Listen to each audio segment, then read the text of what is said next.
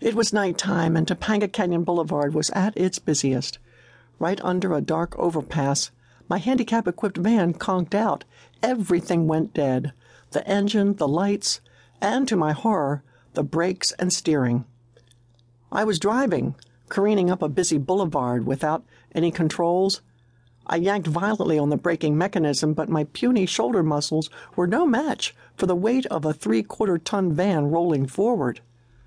I was able to put a lid on my panic when the van finally drifted to a stop just short of the next intersection. Cars kept speeding around me. After most of the traffic moved through the intersection, just when I thought I was safe, I screamed. Oh my goodness, my van was now drifting backward. "Oh God, help me, I whimpered as I strained with all my might to pull back on the brake.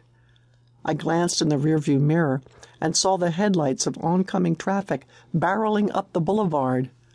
The van continued to drift in reverse, in the dark, with no taillights. I braced myself for the sound of screeching brakes and a rear-end collision. Is this the way I'm going to die? In a fiery crash? Oh God, have you abandoned me? Just as I quit struggling and hunched over, waiting for a frightening crash, I spotted my husband's truck. I knew Ken had been driving somewhere behind me, but I did not expect him to be the first to reach me out of that pack of traffic. He suddenly came to a halt. As cars zoomed by, he jumped out of his truck, bolted into the van, and manhandled the braking mechanism to a stop. Ken then lifted me out of my wheelchair and carried me to his truck. All the while, horns honked and drivers kept flicking their high beams. Never before had we been in such danger. Weeks later, my nerves are still rattled. And when I lay my head on the pillow at night, images of what could have happened still jar me awake. Something else bothers me, though. My vulnerability. I've always leaned hard on God's protection for the helpless. But in my most helpless moment, when I could do absolutely nothing for myself, what happened to my trust in Him? My confidence in God isn't as unshakable as I thought, and it hurts to know that my faith is so fragile.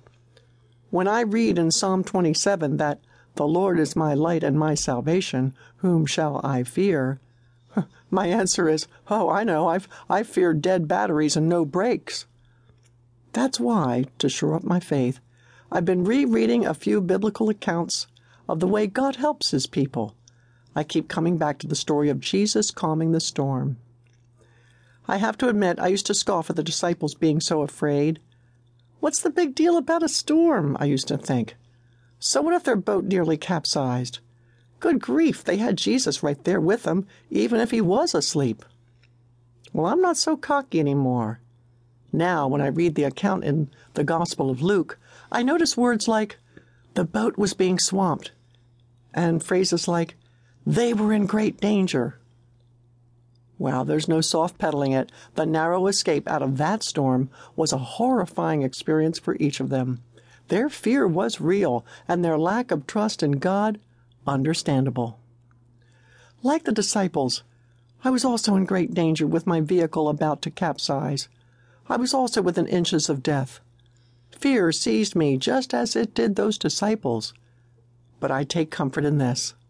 Although it seemed as though God were asleep when I was at the wheel, He wasn't. He was there. And I remind myself that no matter if it's by the skin of the teeth or with miles to spare, God helps His people. If it's not their appointed time to die, God will deliver them. God will keep us. He'll help. He'll intervene, perhaps just in the nick of time. Is that too close for comfort?